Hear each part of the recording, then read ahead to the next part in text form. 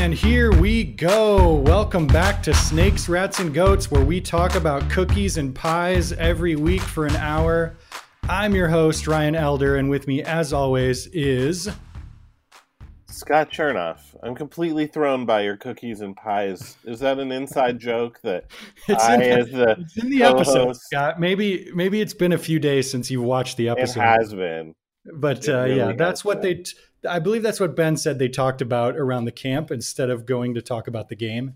Well, we're off to a great start. Yeah, already off to a good start. Good morning. Good morning, Scott. Scott, before we get any further, I want to introduce our guest because I'm excited. Please do. This week, we've got writer for Rick and Morty and one of my favorite Twitter personalities, Katie Delaney. Katie, welcome. Hi, thank you. So excited. Yes. Katie, wow, a Twitter personality. Oh, my God. I got to start following you. Oh, you don't know. Yeah, you do. I mean, yeah, go for it. And a writer for one of my favorite shows. Yeah, it's one of my favorites, too. Yeah. Ryan, one of yours? It's all right. It's kind of got me a little stressed out these days, but yeah, work things and whatnot. Yeah. Oh, work. You don't have to go to work right now. Oh, Scott, I always work remotely. That's true. Just for posterity's sake, why don't we talk about that? In case, 100 years from now, a future person digs up this podcast and wonders what the hell's going on. This is the first place they're going to go. So I think we're going to have an easier time finding guests now, Scott, because we're all under quarantine. I hope so. That's really the silver lining of this virus. 2% of the population has to die, but we're going to find easier guests. If they knew about this on The Leftovers, because I believe if you watch The Leftovers, 2% of the world population I've been thinking about disappeared. Yeah, but think about how much less depressing that show would have been if our podcast had been a part of it. Oh man. So we had we got a good episode this week, at least. Katie, I don't know if you'll be surprised to know this or not. So first of all, actually, we should ask you before we get anywhere, how many episodes of Survivor have you ever watched in your life? I imagine that like in the first season, I probably watched a good deal of it, but how many years ago was that? Was season 1 of Survivor? 20. Yeah, 20 years. Yeah. So I could not tell you at this point. I remember there's a guy that I recognized when I watched this episode. Really? And I was like, I have seen this show before. So, Do you know which guy? Was that the host? No. Well, of course, I'm familiar with. Well, now I can't. Is it Jeff Probst? That's his name, right? Yeah. Yeah. So Good guess. I know him, but I recognize Boston Rob, and I think maybe because I'm from the Boston area, but he's from like season 1 of the show, right? Well, close. Close, yeah. The first season was season 4, so Katie, you might have seen. Who knows? I think I saw. Well, do you watch The Amazing Race? Because he's been on that before as well. Oh my God, this guy! Times. We got to talk about him. But we will. We always do. We always do. We talk about him even when he's not on the show. Did you recognize him perhaps from The Amazing Race? No, definitely not. Never seen The Amazing Race. Well, it's probably just because should we be calling you Boston Katie? Yeah. That might be fun. Well, you may be surprised to hear this, Boston Katie, but this is probably the best episode of the season so far, in my opinion. And actually one of my favorite episodes of the show, maybe ever. Wow. Just because Whoa. First of all, the cast is incredible, as we know. Yeah, it is a hot take, but there's just so much they jammed into this one episode, and it was like funny, and like we got some great comedy and some great interpersonal relationship issues that we're definitely going to talk about, and some good strategy too. And look what there was none of. No Edge of Extinction, yeah. Which Katie has no idea what I'm talking about because it wasn't even featured on the show this week. Yeah. Well, the amount of strategy that occurred by splitting it into 3 tribes, and the other amazing thing, and then I want to get back to Katie and her hot takes because she's never seen the show, or hasn't in many years since Boston Rob played in season 1. The tribe swap was one of the most interesting swaps, like the division of how it got mixed up. Sometimes it's such a non-event. For instance, back when Boston Rob and Amber got swapped in All Stars, and like basically everybody, all but one person, stayed on the same tribe. This was quite the opposite of that. We got some of the most interesting groupings. Yeah, and a lot of people who were willing to like flip on their original tribe mates, which is really interesting too. Yeah, but before we get into the details, let's ask Katie, what was your general impression of this? It was of this show. I found it to be very stressful.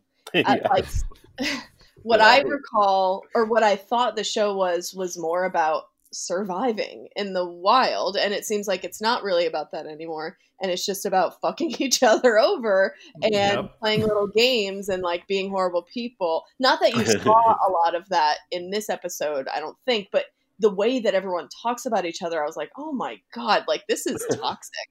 I really was like, there's no way that I could do this.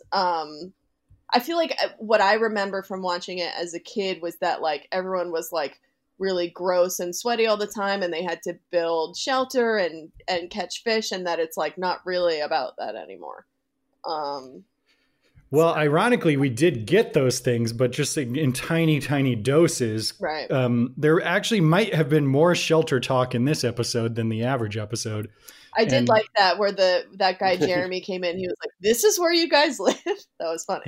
Yeah. Him and Jeremy and Kim were George and Wheezy, right? They were moving on up, is what he said. Yeah, they were moving on up. Scott, you had to really enjoy that. A 70s television show reference. I mean, that is right in your wheelhouse, Scott. I was in heaven.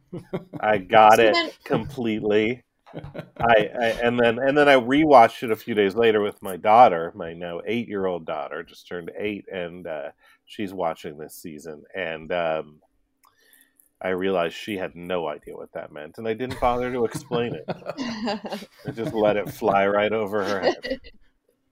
I have a question about the setup of this season. It's called something Winners at War or whatever, right? Correct. Yes. So has everyone who's on this season won Survivor before? Spoiler alert, yes. You got it. God, this is too much.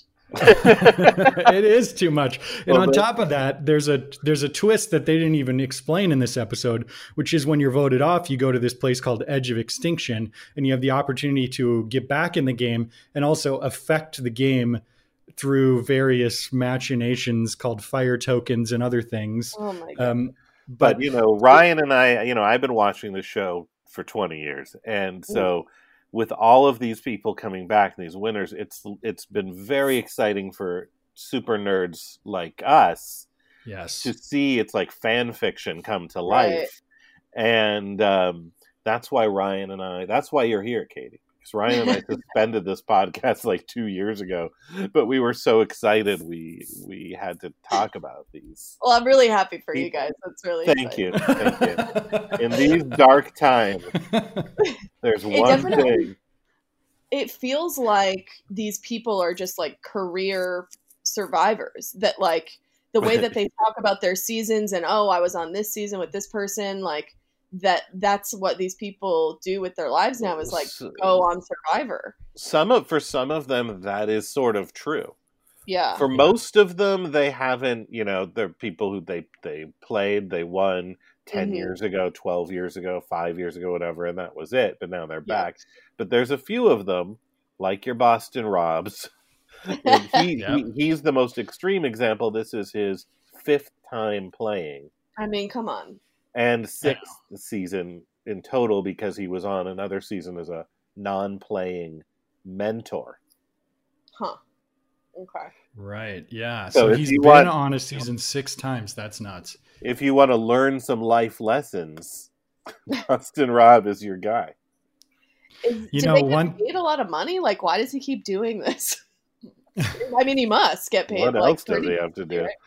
Right? He just likes. Well, take care of his. How many kids? I have 4. if you win this season, in normal seasons you make $1 million. If you win this season, you make $2 million. He was also the runner-up once, which paid $100,000. I wonder if the runner-up prize is higher this season. Oh, you got to think so, right?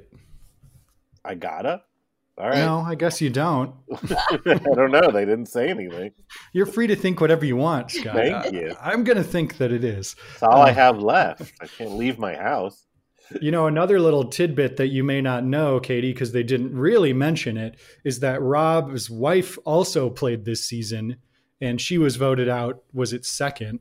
And so she's on Edge of Extinction, and now Rob is going to go to Edge of Extinction and finally get to hang out with his wife again for the first time in whatever 19 days or however long they've been there. Well, that's nice. I mean, you got to think maybe that was part of his plan. Like, we'll just go on Survivor together. We'll both get voted off pretty early, and then we'll chill at the Extinction. That's what I would plan.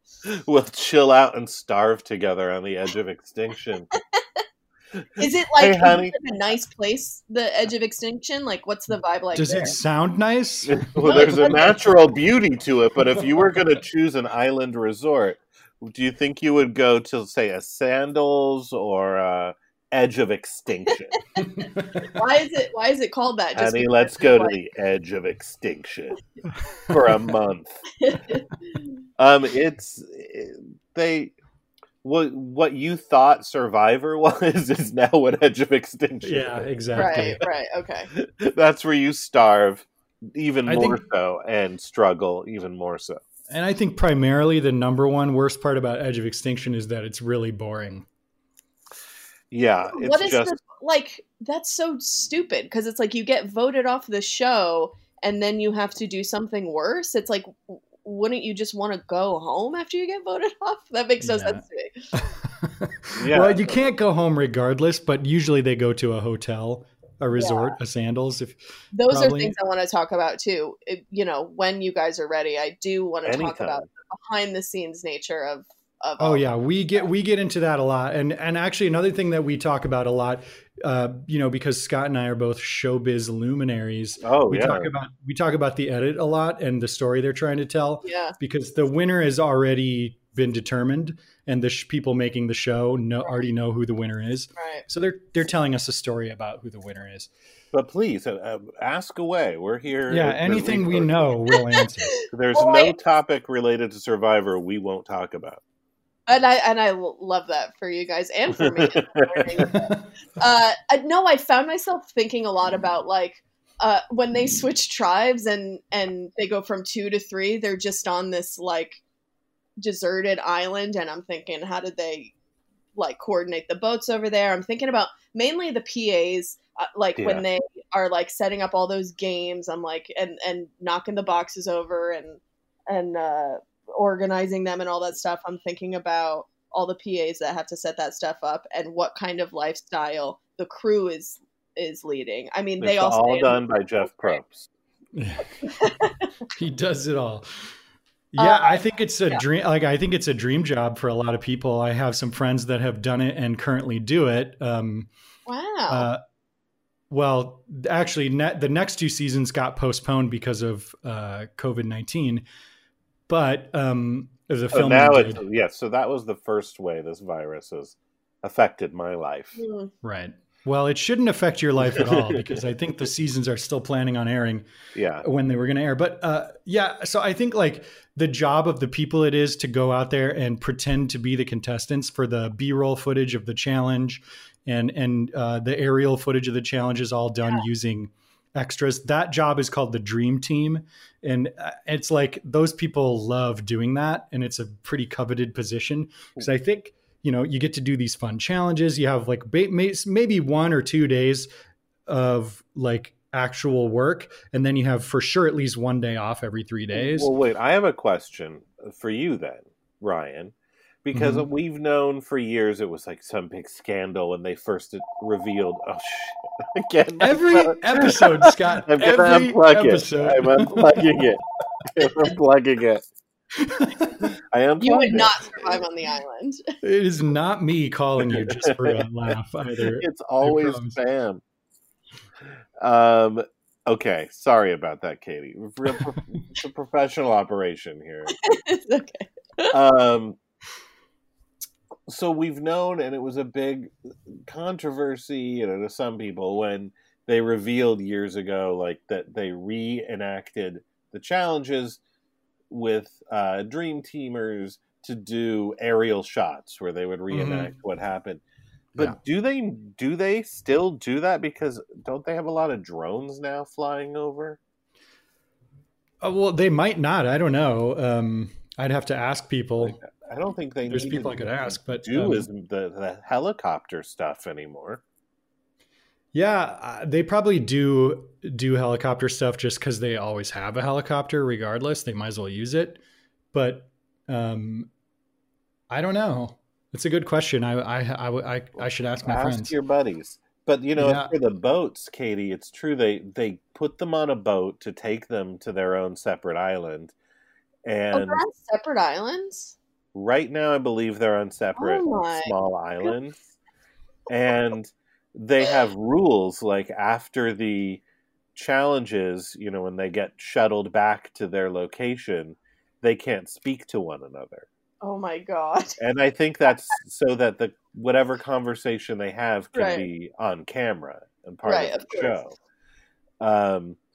But in the early days of Survivor, they used to do like these harrowing hikes to tribal council, but now I think they just get driven there or boated over.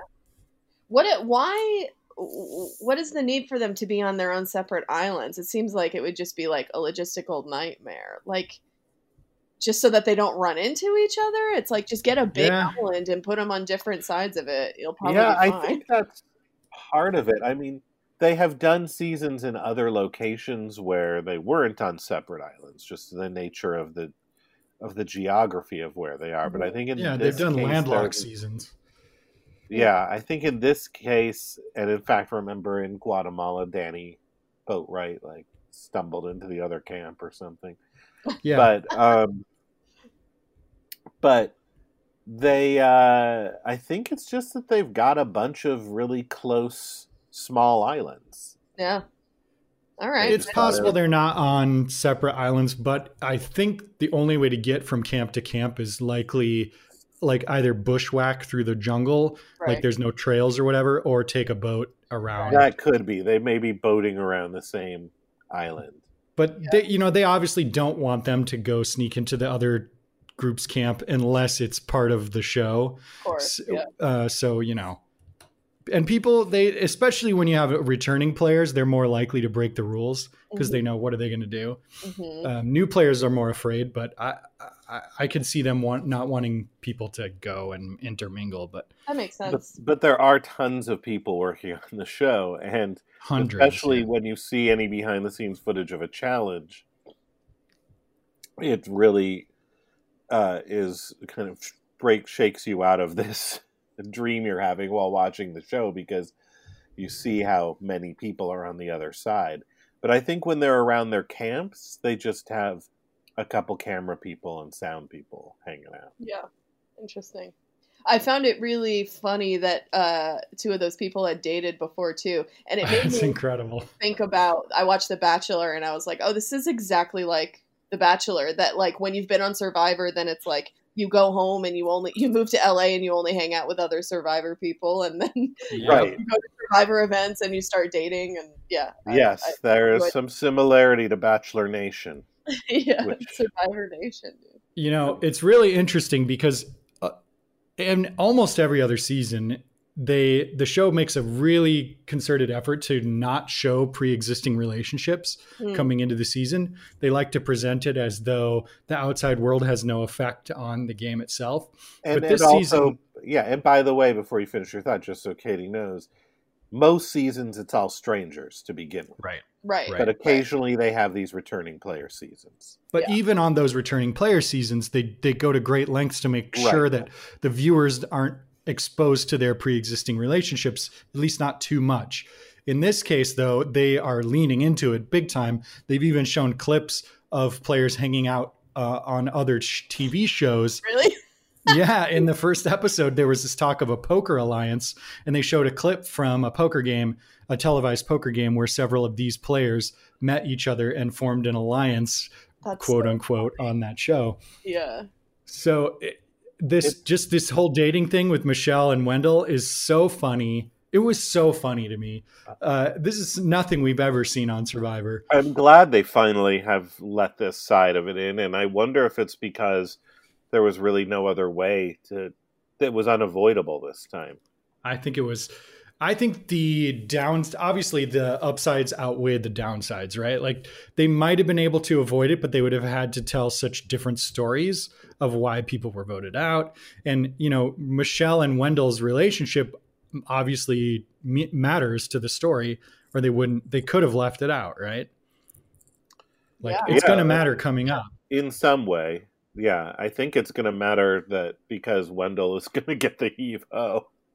Doesn't it seem like it? I feel like that's what the editing is telling us. It's certainly telling us this story from Michelle's perspective. They really threw Wendell under the bus. He did some throwing of himself under the bus. That's true. That's true. But, they chose to show that scene. But yeah, what do you think of that, Katie, that moment where like that, so that interaction when Michelle is like, hey, trying to like talk to him and he's like, we don't have to talk right away. I mean, it just seemed like we could be watching this truly happening anywhere on any street in America. It was a real slice of life. Yeah. Yeah. Nothing really changes, whether you're in the game, whether you're, at home on the couch, it's all the same, really. Human relationships don't change. I love when she said, to know like if I should take someone's side or like. Yeah. And the thing is, I don't either. Like, I don't know. They haven't made it public what their falling out was over. Right. And I suspect Wendell was motivated mainly by he didn't want to talk about their relationship because he didn't want their relationship to be part of the show, is my guess. Right. Well, yeah, but you also got the feeling that that there was a divide as to whether or not, like, she kept calling him her ex-boyfriend. But he was just like, yeah, we kicked it. Yeah. Like, it sounded like it maybe he was not as into it. But I liked when she said, is this going to be awkward, Wendell? And he goes, nope. In the most awkward delivery you could possibly have chosen. I love it. That makes me want to keep watching a little bit. Yeah, I'm really curious to see where this goes. Yeah. What about Nick telling Parvati that she was his crush in high school? God. Yeah, we gotta talk about that whole dynamic. And this guy Nick freaks me out a little bit. He's a little weird to begin with. He's very strange. And Can you believe he won the game? I mean, I still can't believe it. What? Like, what was your impression of? Tell me about Nick, Katie. Well, gee, I don't even know where to start. It's unclear how old he is because he told. How do you say her name? Parvati. Like poverty, but with an R. Parvati. Yeah, because when Boston Rob says it, it just sounds like poverty. Poverty. I give my tokens to poverty. Bequeath. Oh, right. Sorry. Bequeath. So, I cannot say her name. Parvati. You got it. I don't know why I struggle with that so much. Well, our last guest said Pavarti. If you want to go with that, that's a more common pronunciation that I've heard of. Pavarti, I know. Pavarti is a name of like a very small character in the Harry Potter books, and I know that. Sure, it's the same. It's the but same. It's not Pavarti. But it's Parvati. Parvati. That's right. Yeah, Parvati. Parvati. It sounds like a kind of a potty that I have small children, so that's what I think of. Come on, go to your Parvati. Sounds like a potty shaped like a car, It'll be fun. So Nick, well, I was thrown because Nick told her that she was his crush in high school, and I was like, how old is she and how old is he? Because he if you put them next to each other, I'm going to say he's older than she is. Well, like, she's I think about 40, but she is. Wow. She looks good. In amazing shape. Yeah, she looks basically the way she did when she first played. Pretty close in 2006. Yeah, but how old do you think that made her feel? Like how? It's like how that's sort of a compliment, but sort of a hey, you're just a reminder you're old now. But he definitely led up to telling her that, like he knew that it was going to be weird. But he was only thinking about himself. He was like I don't know how to talk. 100%. Yeah. Why was that necessary to share? Right. Totally. I would never have said that. Yeah, well, the problem is he let the cat out of the bag at a tribal council a couple episodes ago about that. Yeah. And I think he was worried that it would get back to her, that he had said it. Yeah. It's just classic office politics and stuff. It's really funny. Like, yeah, people just gossip. I guess if you have nothing else to do for most of the time that you're on this island, like, yeah, things like that will come out. You got to get ahead of it. Yeah, and this was a very gossip-heavy episode. Somehow. Yeah. Right. True. Right. Yep. Yeah, there's a lot going on. What this tribe, like, but if they do go to tribal council, Parvati is in trouble, don't you think? It's going to be Parvati or Wendell. Yeah, but it does seem like that trio of Yul, Nick, and Wendell is pretty tight. Like, why would they turn on each other? Yeah, I don't know. Maybe Parvati or Michelle finds an idol. There you go. Oh, that idol thing was really great. I loved how that girl went like squirreling away. Yeah, put it in her underwear. Like hunched under a tree, like opening this banana leaf to reveal this idol. It's really funny. I like how they it's an interesting mix of like the world of the show and but not denying that we're in the year 2020 and people are talking about, you know, the modern world. Like, I don't know, like they're all dressed in like shitty like gym clothes. And the set and the idols and the this and the that is all very like, Disneyland Jungle Cruise vibes. Yeah. Yeah, they're voting in like a hunter's cabin in the 1800s, and like one of the guys that was voting, he like put his vote in and then he was like struggling to close the lid of the box. I was gonna talk about that later. He was like wandering around looking at like the set, the little props on set. I was like, oh, interesting. Like, this is sort of novel to them too, or maybe that guy's just a weirdo. But well, that's been a pattern for Adam this season. He seemed a little lost. I think he was obviously looking for an idol, right? Like, if they're gonna hide, there's all these knickknacks everywhere, which is, by the way, new for the voting area. There's usually not that many knickknacks. And so I think he was just like, let me just take a peek here. They might hide an idol back here. Why not? You know? How many? Yeah, but he also... Go ahead, Kate. I just wonder how many idols are like hidden in this show. Like, are there just always too many? Yeah. There used to be usually one per tribe. Okay. To start. Yeah, but okay. So there's so many things I want to talk about. Directions we're going, but like speaking of the idols, let's talk for a minute about. I forget what the tribe name is, but the one with Sandra, Tony, Kim, Jeremy, and Denise. The movie where they moved on up. Now, the edit was really trying to make us think that if they go to tribal council, Sandra's in trouble. I agree. However, Sandra has an idol. It's good for one more tribal council. Sandra has an idol if she knows to play it. And why wouldn't you play it if you can only play it if it's your last time? Yeah, you're going to play it. Be able to play it. Now, Kim has an idol. Denise has an idol. Jeremy has safety without power. Oh my God, I didn't even realize that tribe is full of So if they go to tribal and everybody uses their advantage, Tony is toast. Unless he finds an idol in the next episode or something. Wow. Then what would happen if everyone had an idol? I'd kind of like to know what would happen in that circumstance. I think they would just say, all right, nobody's going home. Great episode. Probably, yeah. But there have been, Katie, a couple times where everybody but one had something. And it was, as a viewer, as a fan, it was not fun. Right. The show, I think Jeff Probst and the producers, they loved it. But it was not fun to see somebody get sent home even though they weren't voted out.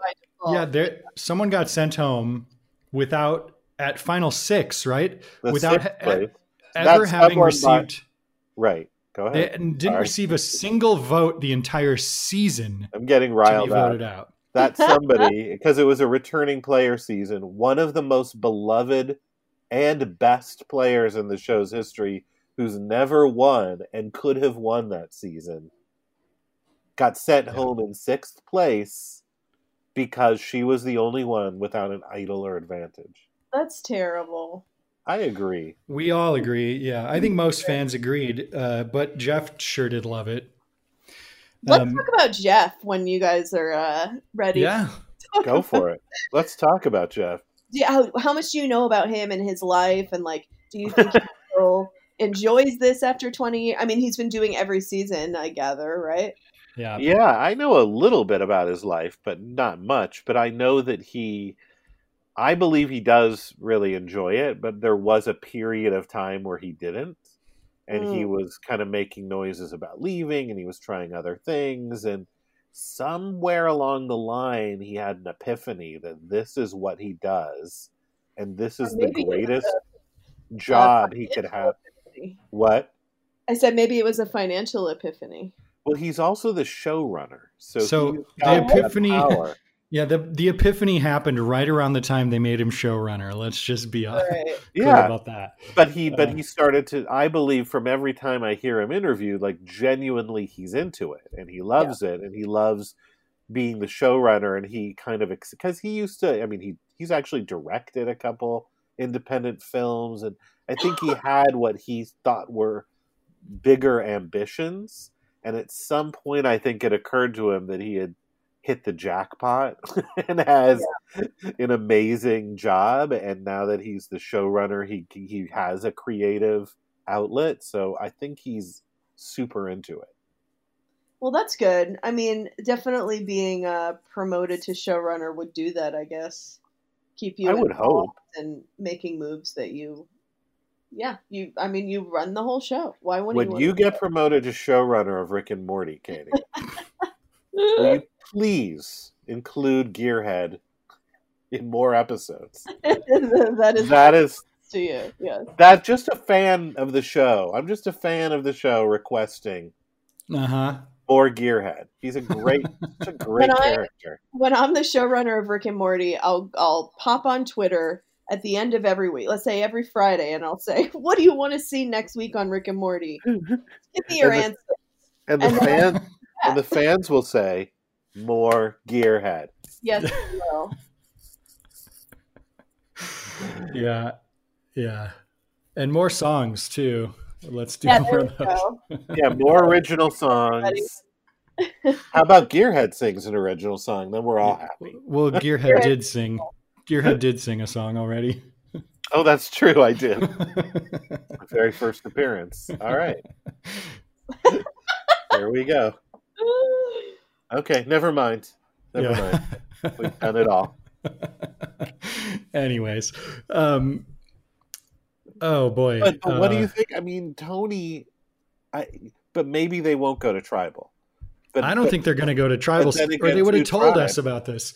They would have warned us about this possibility. Yeah, that's true. 2 tribes are going. Yeah, good point. It wasn't clear to me whether 2 tribes are going to go separately or do one of those fakakta combined tribal councils. Yeah, we're talking about the next time on, by the way. I love hearing you guys just hash it out. It's really fun.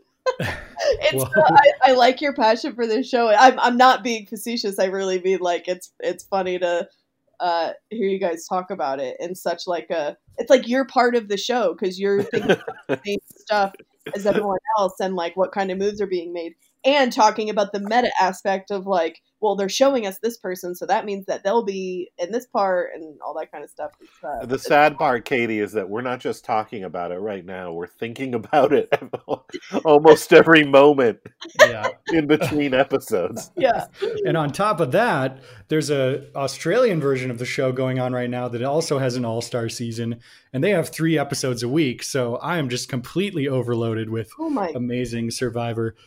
I haven't watched the Australian, Katie. I'm not a total dork like Ryan. I mean, come on. Well, if I didn't have kids, I would be using this self-quarantine time to binge that show. That'd be a good use of your self-quarantine. There's so many shows I want to binge, but those kids, they just won't let me. Mm. They're in the other room right now. They're in no school. It's crazy. It's the Lord of the Flies over here. So this period of time is definitely a good reminder to myself that I don't want to have kids. Yeah, don't do it. Learn from me. Yeah. Look, they're wonderful. They're adorable. They're fun. I love them. But, come on. Enough. Come on. It's enough already. Yeah. I want to. There's another thing I want to talk about. Yeah, there's something else while we're on the subject of what's on the show and what isn't on the show. I'm jumping around and I'm jumping to Boston Rob's new tribe, the Yara tribe, and I'm jumping the gun with this conversation because we haven't talked at all about the buddy system and all that. But I want to there was a pretty interesting observation made by Rick Devens on another Survivor, on the RHAP Survivor podcast, Katie, which I'm sure you're familiar with. Yes, I'm sure you follow Rick Devens' every word. Yes. But there's a very interesting point that is totally true. He said, because this whole time they're playing it like, well, we got to trust the wink. We got to know. We haven't had a chance to talk. We talked to Adam and Ben right at the beginning, and then we haven't been able to talk to them. Except what Rick pointed out was, if Boston Rob is doing a confessional where he says that nobody can leave the tribe, he's not with the tribe at that point. Yeah, so, there's flaws in the buddy system. I'm thinking that maybe there was a big opportunity for them all to talk. I think you're onto something. Was it like a boat situation where when someone's giving an interview, like the others have to like get into a pod or something and not speak to each other?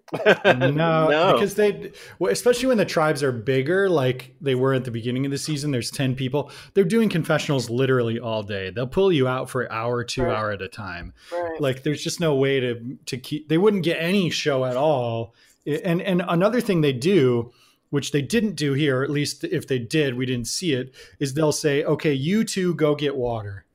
We need to get you two talking. Yeah. And they'll like contrive to have 2 people walking to go get water, and then they'll get a good conversation between them. They also will recreate idol finds. If someone found an idol and it wasn't on camera, they'll have the person hide it again and go find it again and get their completely earnest reaction shot. That's things like that. The feeling I got with the girl who found it this episode. I understand that she had already found it, but the way that she like ran away to like open it up again and look at it, I was like, okay, this was definitely planned. They had the camera there and they had her come around the corner and kneel down. Yeah. For sure. I did love that shot where she found it and shoved it into her pants. Yeah, and then Ben was like, all right, everybody empty your pockets. Yeah, what was that about? That was some controlling shit, is what that was about. What is the need to empty pockets? Because if someone finds an immunity idol, you want to know. Oh. So he was just saying, like, everybody's saying they didn't find it. All right, let's prove it. Wow. That seems like not cool. But Scott, I cheered when Sophie found the idol. I was so excited. Sophie's one of my favorite players this season and maybe ever too. Certainly one of my favorite winners, I think. And I'm really rooting for her. And when she found the idol, I was really excited. That's nice. Yeah, I was happy for her as well. I mean, Kim also has one now. So Sophie, Kim, and Denise. And so Sophie knows where two of those are. Our winner picks are looking better and better. Oh, yeah, they are, right? Like Kim and Denise are about to form an alliance. Well, Kim's on an upward trajectory, which is great. So you have Kim as your winner pick, and I have Denise, right? These are our preseason winner picks. Yes.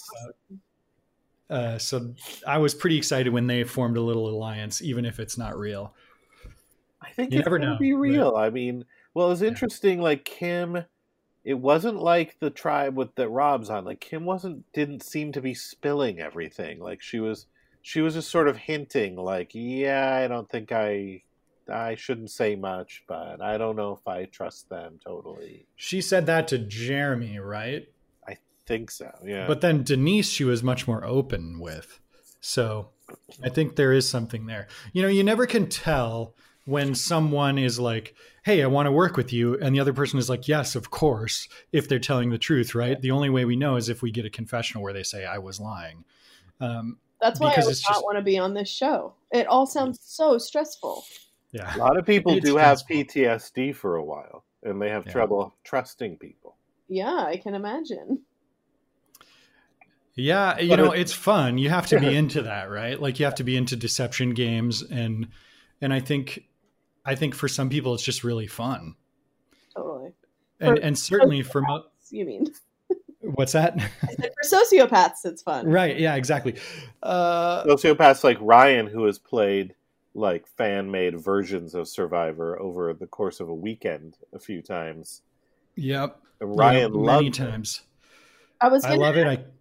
If you guys have thought about what your own strategy would be if you were to go on the show. Oh my God, way too much time. I've spent way too much time thinking about that.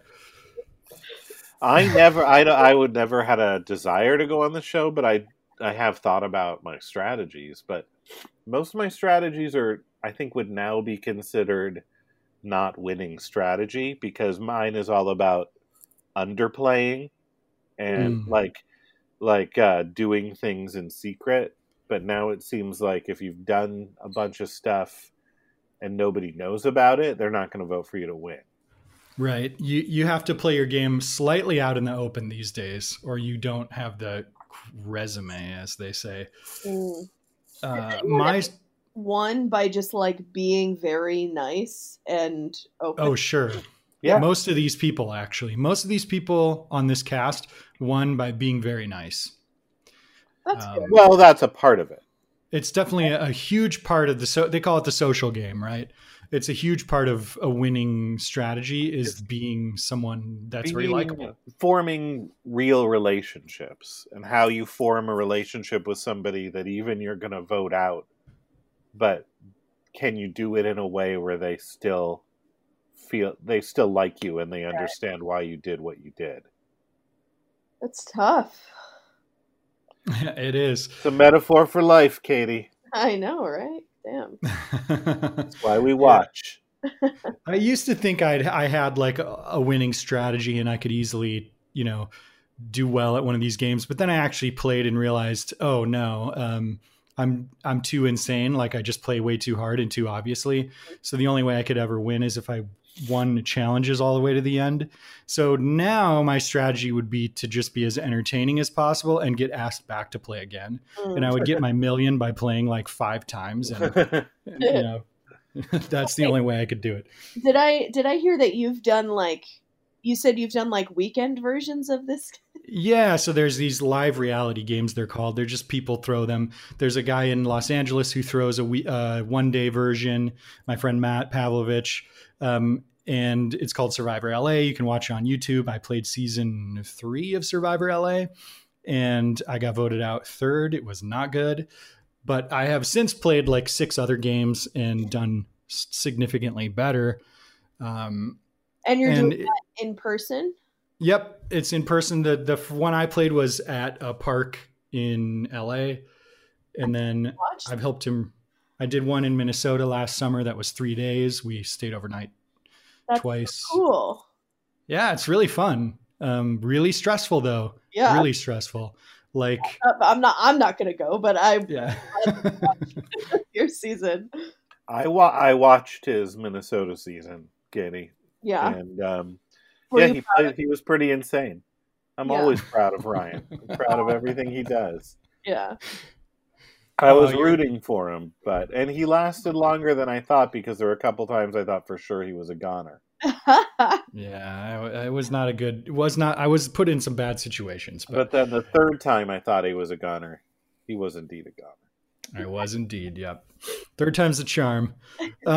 Anyways, let's talk more about this episode of Survivor. Yeah. One thing I wanted to talk about, and I think, Scott, our preseason winner picks are, Denise and Kim, but I think we've both coalesced around a new winner pick based on the edit, and that's Yul. Yul or Sophie. Right. I think it's one of those two. I would say Sarah is coming up in the rankings as well. Sarah is coming on super strong. I'm kind of afraid Sarah might win again. Well, I want to say that I think my opinion of Sarah's game has gone up so much this season. She is playing so well. I agree. But my main point here was to talk about Yul, and we didn't get a ton of Yul this episode, but what we did get was the whole sequence in the beginning, him talking about how he's playing for Jonathan Penner and Penner's wife, and that whole thing. And that was like some really, really, first of all, they never have the players talk about things outside the game that are still part of the Survivor community like that. It's pretty rare. Yeah, I was so taken aback by that. That's how the episode started. I was getting really emotional. I was like, I don't even know these people. What is going on? Is this the show? It was very emotional. Yeah, and it was like, And did you see the PSA with Penner and his wife?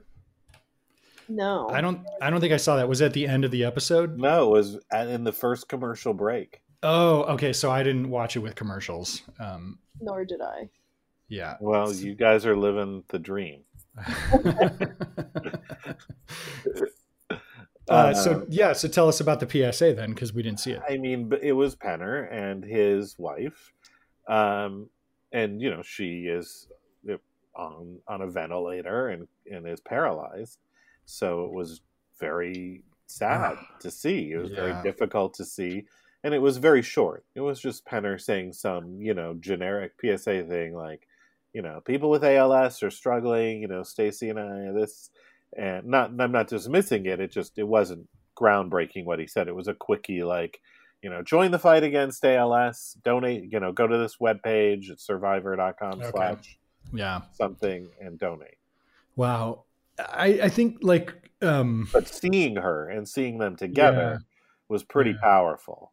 And I made my daughter watch the commercial. So I used to shield her from things like that, but she watched the segment and then that PSA came on and I let it play. And I said, before I fast forward, I was like, I want you to be very grateful that you're healthy. Yeah. Seriously. Hit her for the first time, really. Yeah. Yeah.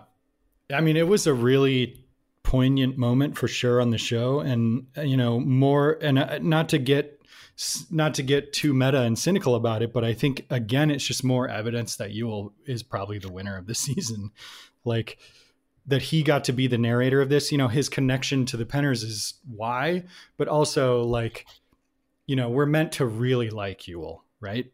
Although I was surprised they didn't include him saying that he wants to donate his money if he wins to, I know, because he does research. Right? He has said that in many interviews that if he and he said it before preseason interviews that if he wins, although I did read an interview they did in Entertainment Weekly, Dalton Ross stood with him the day that episode was going to air, and he said, did you rethink your thought of donating the money when you found out it was a $2 million prize this year? Yeah. But I think Yul is wealthy beyond the $1 million he won in Cook Island. Oh, okay. I think he's a millionaire. Everyone in the cast is. Google but I think he got in on Google and Facebook early on, so he can afford to make that kind of a pledge. But yeah, I mean, it was they included the segment, and it was Yule's only content this week. Even after the swap, we didn't really hear from Yule because there was so much going on with Wendell and Michelle and Parvati and Nick. Yule was kind of lost in the shuffle there. We just got a bit where Yule was saying that his wife is a fan of Parvati. Oh yeah. That's all we got. Parvati's still there, man. Parvati's so good. Like, she came in and we were shown right away she's making connections with people, even though they were weird connections. Yeah. You know, they were like secondary, third, tertiary level connections.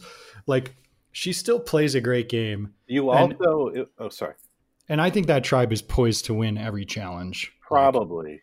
As Wendell predicted, they'll just win out. But you saw kind of a little bit of how she works with making connections and how good she was, regardless of Yule and Nick. Like, she just starts questioning people, not about like the others did, what happened on your tribe. She starts questioning, like, who are you? What's your deal? What's your story? Yeah. And when Wendell was kind of like, I build furniture, and she goes, okay, so Wendell's a locked vault.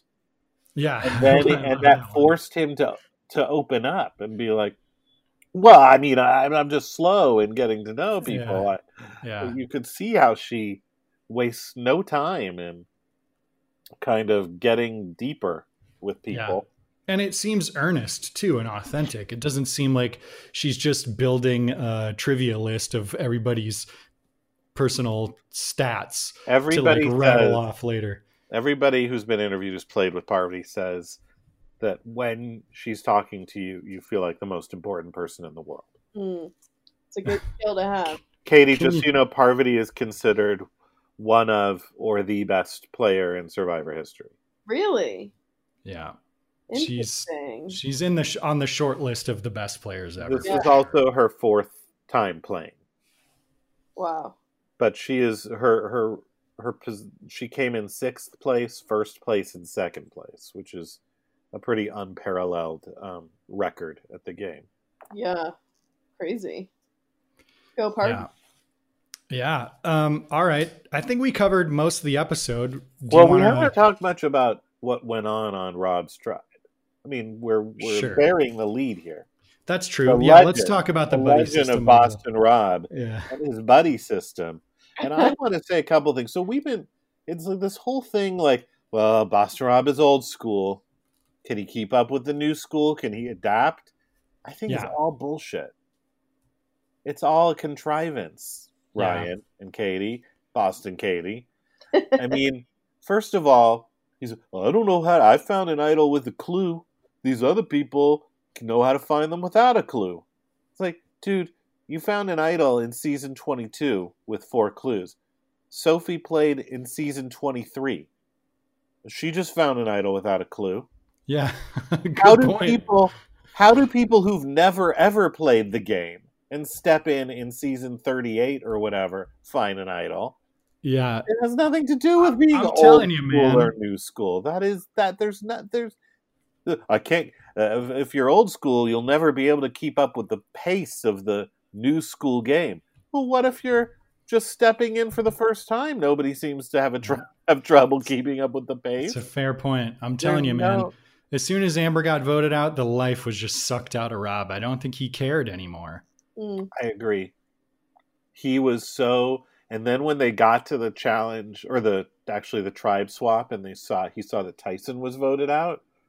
Oh yeah, you could see even more. He was like, "I'm just done. It's not going to happen for me."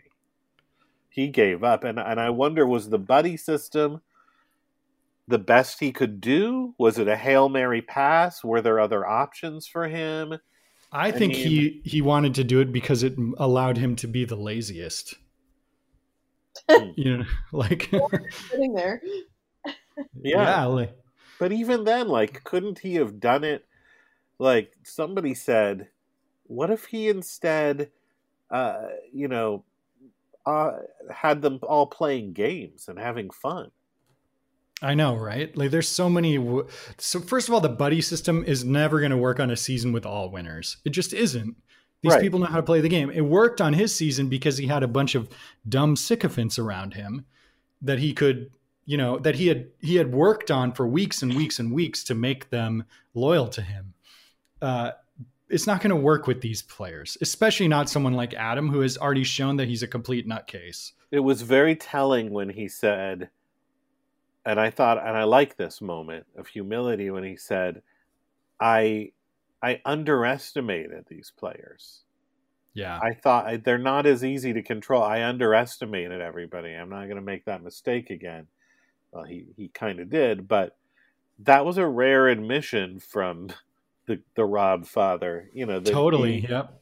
He realized, I think he came into this season, the last time he played, he basically ran the whole game.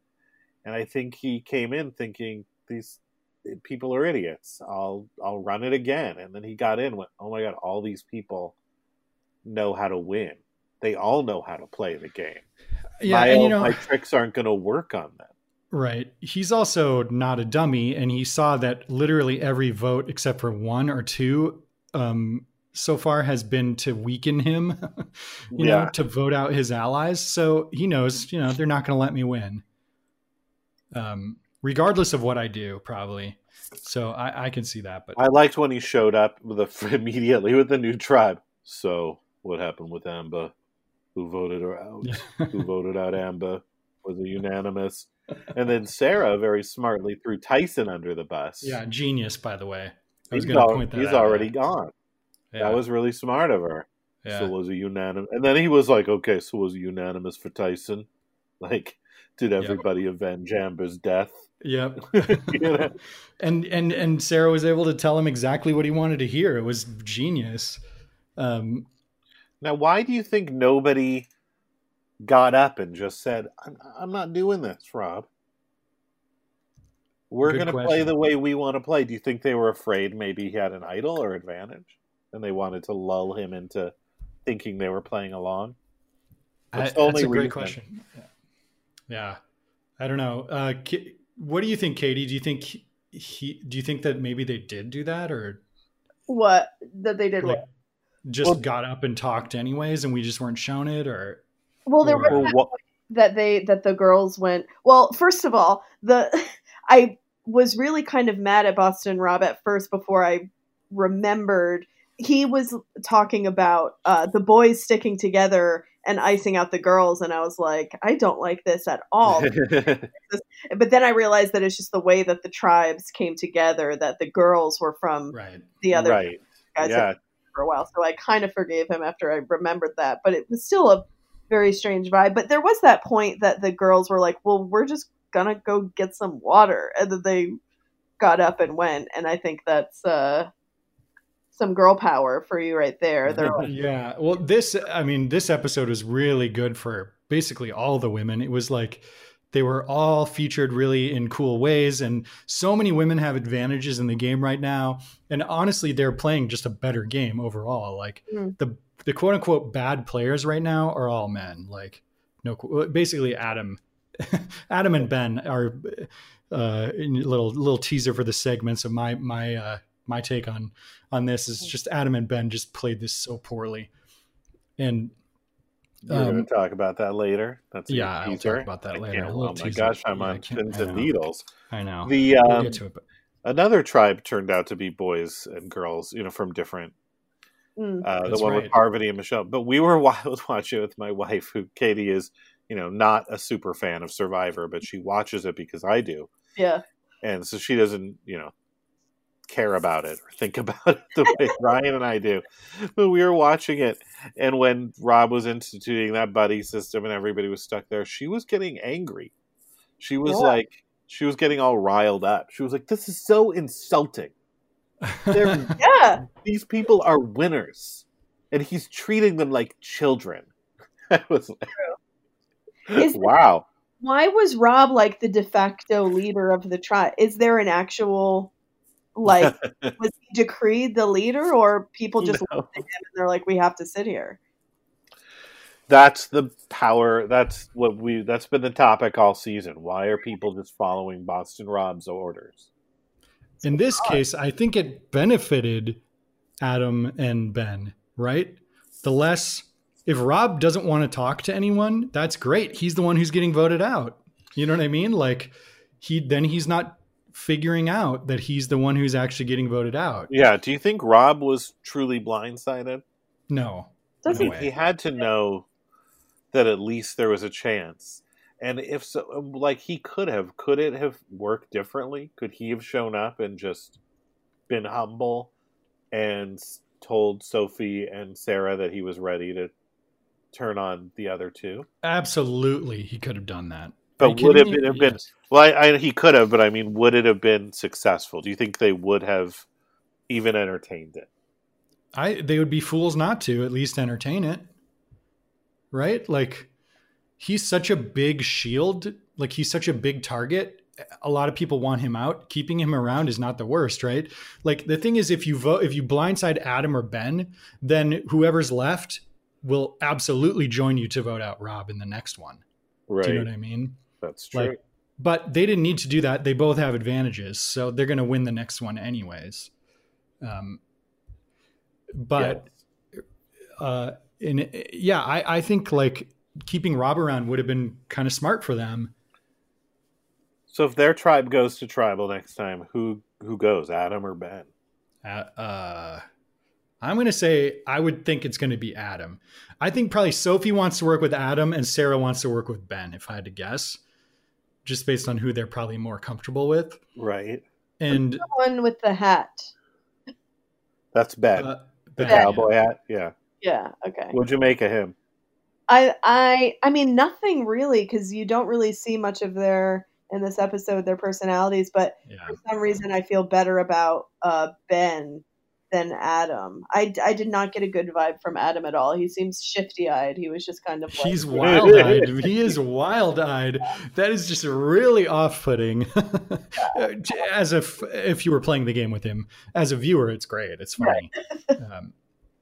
But yeah, he's been wacky this season. To be honest, he's been a marked man from the very first episode. Like, it was going to be him the first episode, and he managed to switch the target. And then every single episode, he's been out of the loop. He's really playing poorly and in a hilarious way. It's great. Oh man, I would say actually Adam is the only one left who's actually playing the game badly. Like, everyone else is doing the best with what they have, but Adam is just creating more and more problems for himself. It's insane. But he's memorable, that's for sure. He's been a lot fun. I feel like there's no way he can win, partly because we've been shown so much footage of him this season of him being weird and in a funny way, but weird, that we weren't shown the season that he won. Right, exactly. In the season he won, but I bet he was being just as weird. Oh, for sure, right? But that season, if you remember, that was Millennials versus Gen X. By the way, that was the theme of the season, Katie. Oh, God. I know, gross, right? And he was on the Millennial tribe, and so they were all of the Millennials were insane players like this. They were all just like playing really hard, like Jay and what's her name, Michaela. Like, they just played really hard. And so I think that was like a really good season for him to be on and win, because everybody was playing that hard. Now though, you just can't, most of these winners did not play that hard, you know? Most of these winners know when to pull it back. Right. There's a few that don't. Tony, for example. Well, Tony's been pulling it back this season. That's true. Yeah. One thing I'm sad about, Katie, is you didn't get to see more of Tony, because he's actually one of the most entertaining players ever, and certainly the most entertaining winner ever. Yeah. The guy is an absolute nutcase. I couldn't pick Tony out of a crowd at this point. I know. He was barely in the episode. Yeah. Yeah. Well, he was the one talking about lions and hyenas. Yes, right. Yeah, that was his big thing. The lions got to vote out the hyenas, or they'll circle around us. Because I don't want to get killed by a hyena. Okay, interesting. How did he determine who were the lions and who were the hyenas? Yeah, he was saying Kim was a lion. No way, right? Well, I think he meant big threats. Sure, I know what he meant, yeah. And Kim is a big threat. That's true. He correctly assessed that Kim was in the middle. He wasn't completely fooled that she was on his side. But how about Kim catching that eel? How about that eel? That was cool. Eel, that big old eel.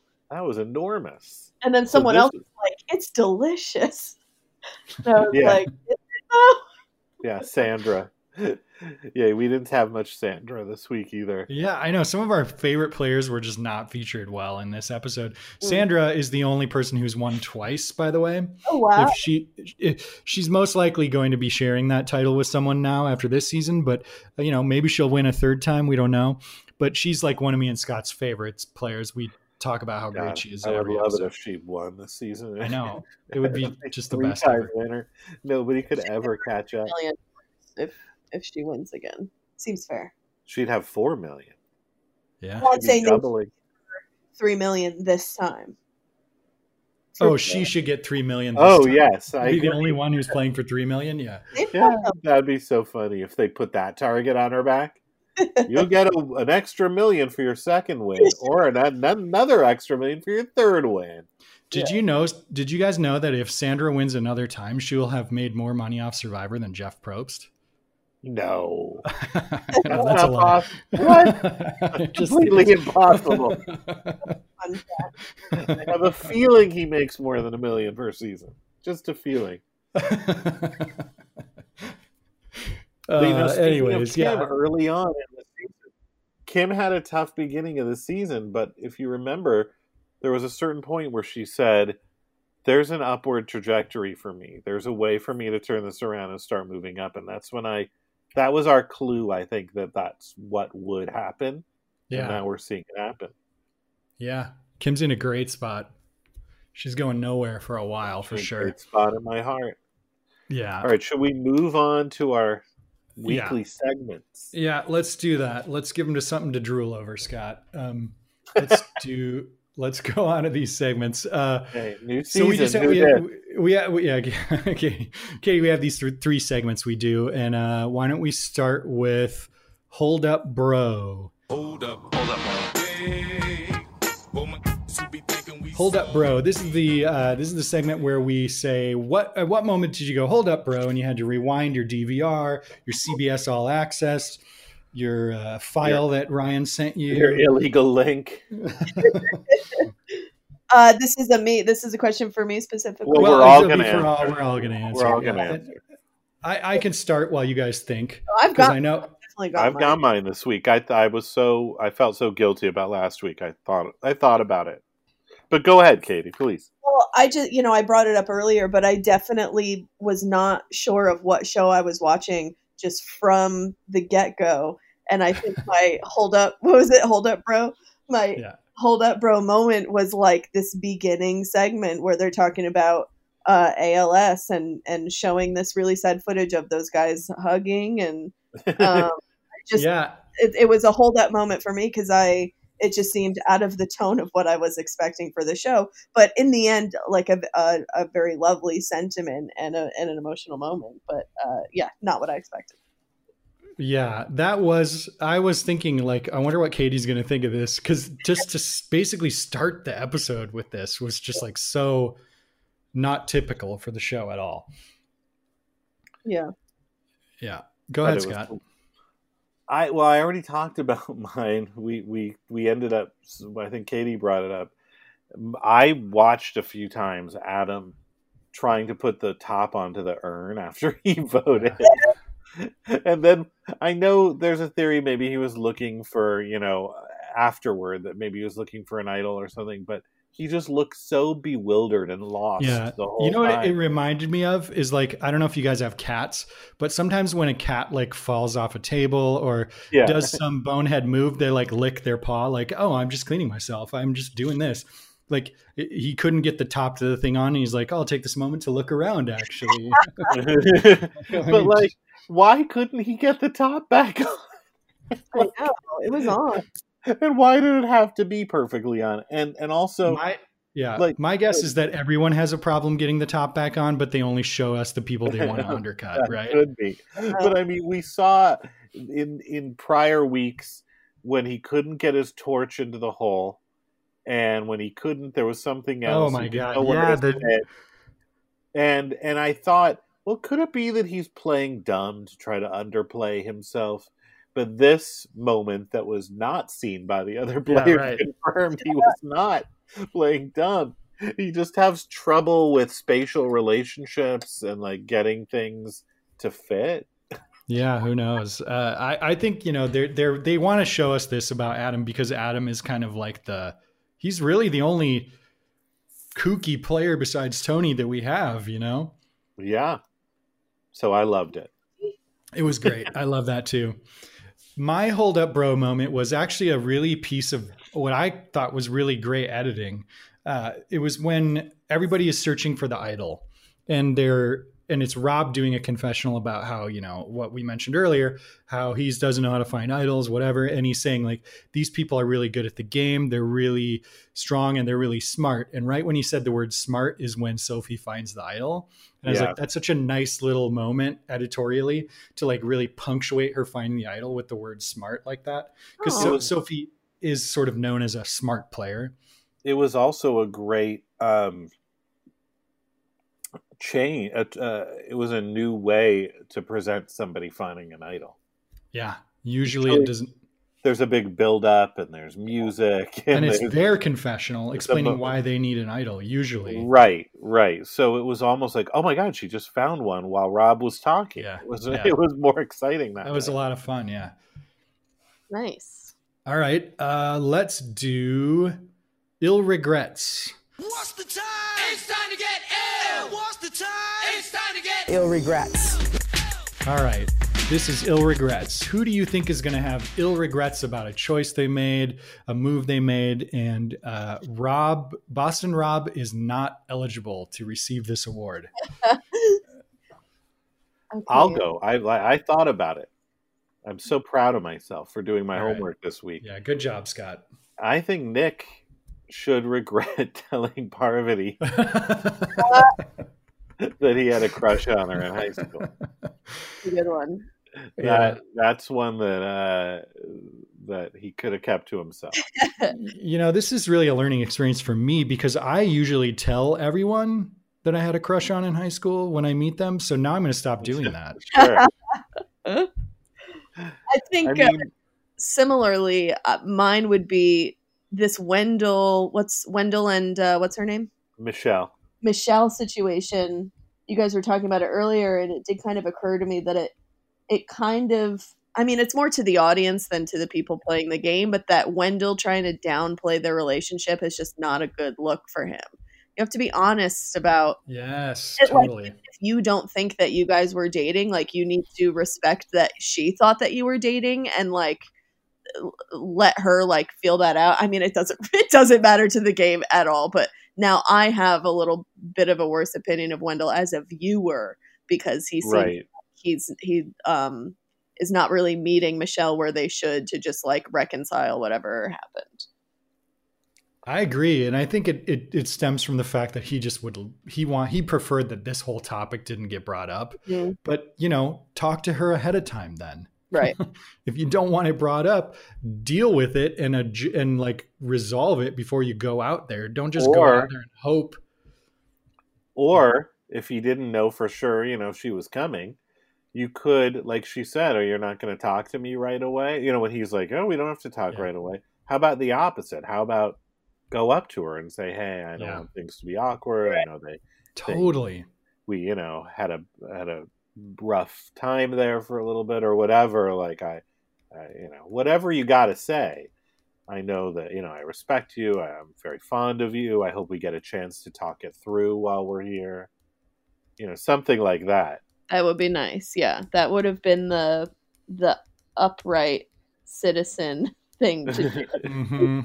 It was interesting because she was like, "Wendell, he just thinks he's such hot shit," and you know, it like really painted Wendell in a different way, and I could. We've never seen him like that at all. But then suddenly I could see it, and I was like, "Wait a minute! Yeah, he's like totally. Really like attractive. He's really successful. He won the game. He must have gotten like really cocky." And I will say, just to bring in the outside game again, the outside world. Somebody, who was it I was listening to on a podcast, Rob Sesternino, I believe, was talking to Nick Majorano. I think it was Nick. who was on Michelle's original season, and he was trying to be diplomatic.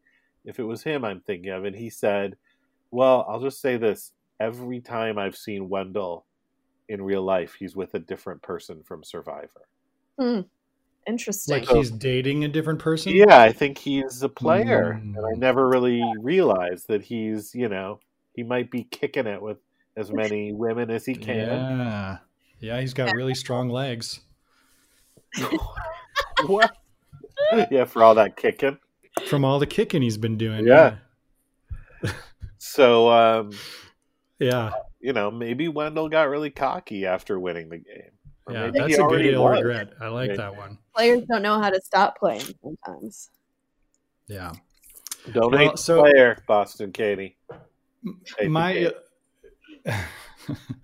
ill regret I teased earlier, I'm going to give it to both Adam and Ben. I think it would have been in their best interest to stick with Rob. At the end of the day, it would have burned them, but they could have tried to blindside one of the, I think they could have successfully blindsided. All you have to do is just do everything you already did that got Sophie and Sarah to trust you in this episode, but then just put a different name down, right? And I think they should have tried to blindside Sarah or Sophie because the situation now is not good for them. But wait, right? You just said that that they would have gotten burned if they did what you. It's possible they would have, but they also could have voted one of them out with an advantage in their pocket. You know what I mean? Because there's a ton of stuff we didn't see, I'm sure, but they got Sophie and Sarah to trust them, obviously, right? Because Sophie and Sarah didn't play their advantages. So whatever they did to get them to trust them, they just do that, but then put Sophie or Sarah's name down. In this case, it would have been Sarah because that's what they agreed on ahead of time, right? So they could have blindsided Sarah. Like it was definitely possible. And I think it would have been better for their game ultimately to blindside Sarah because now I think they're in a lot of trouble. Granted, that's being a little results oriented because they don't know that Sarah and Sophie have advantages. They probably think, oh, maybe we can get one of them to vote out the other one if we have to go to tribal again. Because going into a 4 situation is really, really challenging, especially when it's 2-2 like this. Like it really just comes down to who has an idol or who has an advantage. Do you know what I mean? I think they were so tired of Boston Rob. They were just itching to get rid of him. I know it's crazy, but I think you're right. But don't, it's such a hard call because at some point you have to get rid of Boston Rob. But at this point, he can't find idols. Right. He has no allies in the game. There's no reason to get rid of him right now. But you have Amber who could have been sending him advantages or idols. Yeah, that's true. You don't know that. You can't find idols until you do. Right. And then suddenly your edit is completely different. So yeah, that's a fair point. I don't know. Yeah. He's a dominant player in history. Even when he hasn't won, he's been, he's dominated his tribe. So and he's annoying. He's annoying, and that's often the best reason to vote someone out. Hey Ryan, stop it with the annoying. Tell me more about your favorite carnival foods. Cookies and pies, Scott. Have you ever had a Twinkie? Oh, that's right. They were talking about fair food. You're right. Yeah. I will admit of anything that he could think of. I will admit that food talk has to be super common because the time I played where we literally went without food for just 24 hours, that's it. We did food talk like a ton. Like sitting around the campfire at night, there's nothing else to talk about. Everybody's there, so you can't talk strategy. So you just talk about like, oh, what's your favorite pizza place? What's your favorite, you just do. Food talk is like totally a way to spend the time and connect with people. That's going to be our next podcast. Food talk. Food talk. Yep. We're going to just talk about food. Have me on too. We'll have you on, but you can't. We don't want you to have ever had food. Exactly. Our guests need to never have eaten. At least not for the last, 20 years. All right, let's move on to our last segment here. This is Getting Loud. We only like it if it's loud. We only like it if it's loud. Go! I can get loud too. What the? Hello to me. Hello. Who got loud this week? Who stood out in a good way? who do you think might win, or who won this week at least? I had I thought about this a lot, and I ended up on Sophie. Yeah, but it's a good choice. I thought she played her situation well, and she found the idol, but I didn't feel like anybody really super stood out.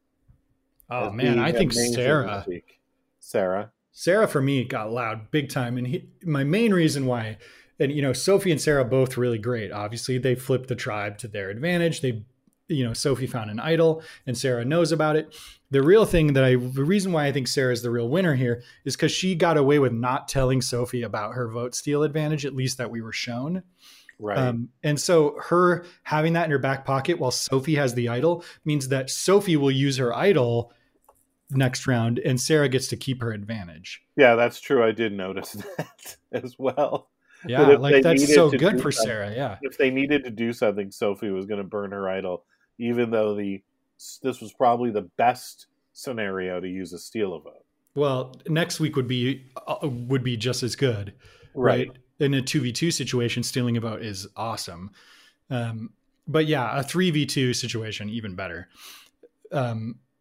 So yeah, I loved Sarah is blowing me away this season. I wasn't a huge fan of her, and I thought she played a great season when she won, but I just wasn't a huge fan of her as a character or whatever. Well, she wasn't a great character, and she was brought back to a season called Game Changers, even though she didn't do anything interesting her first time, and she won against weak competition. So, but this season, I agree. We're seeing how good of a player she is. I agree. I've been seeing some hot takes that reluctantly agree. I've been seeing some hot takes on Twitter that Sarah might be the best modern player. I hope that those takes aren't coming from people who are spoiled on the season, but you never know. I don't think they are, but I think she's playing an incredible game so far. So good for Sarah. Yeah. Who stood out to you in a positive way? Yeah, it's interesting. Having no knowledge of this at all, Sarah didn't really stick out to me in any particular way.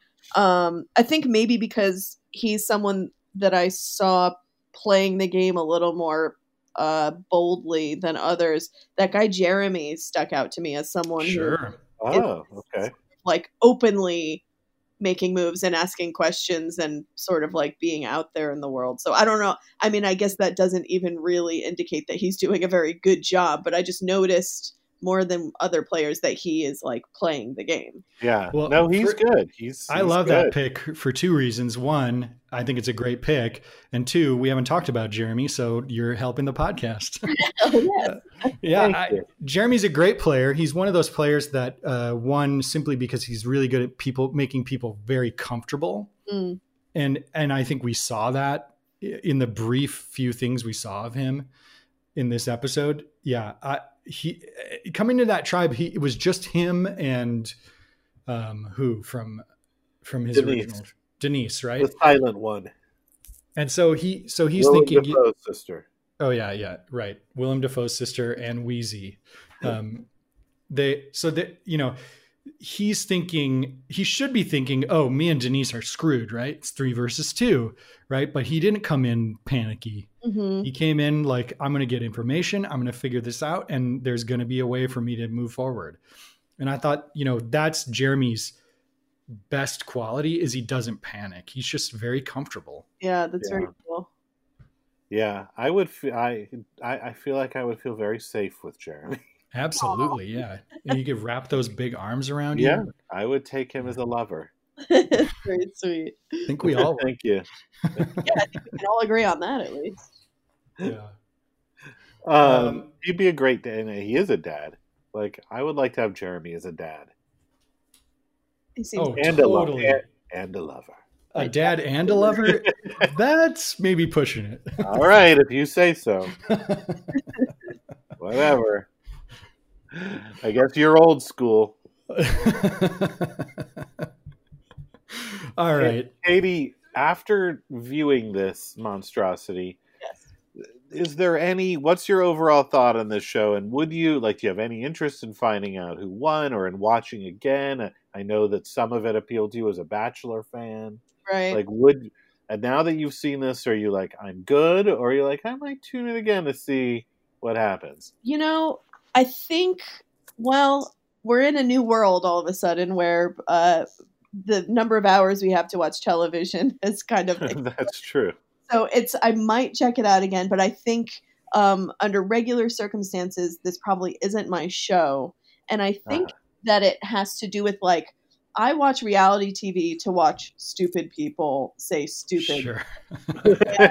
Which, by the way, you normally get on this show of at least a couple stupid people. Right. But this season was all winners, so none of them are stupid. But I it's like there's enough sort of undercutting and scheming and stuff that happens in real life to me, and I don't want to spend my leisure hours watching people do make those kind of moves and stuff.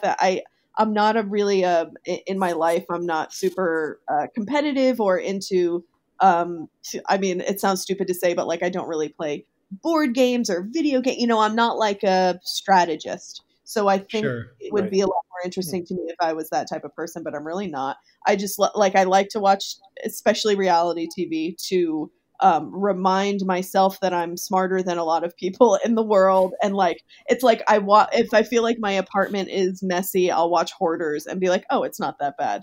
Or I'll I like that strategy. A dieting show, I'll watch my 600-pound life if I'm feeling bad about having eaten poorly for the last week. It's I watch everything as a mirror for my life to sort of make myself feel good, which is my own thing that I should probably go to therapy about. But I don't see Survivor giving me anything that is useful for my own psyche. Sure.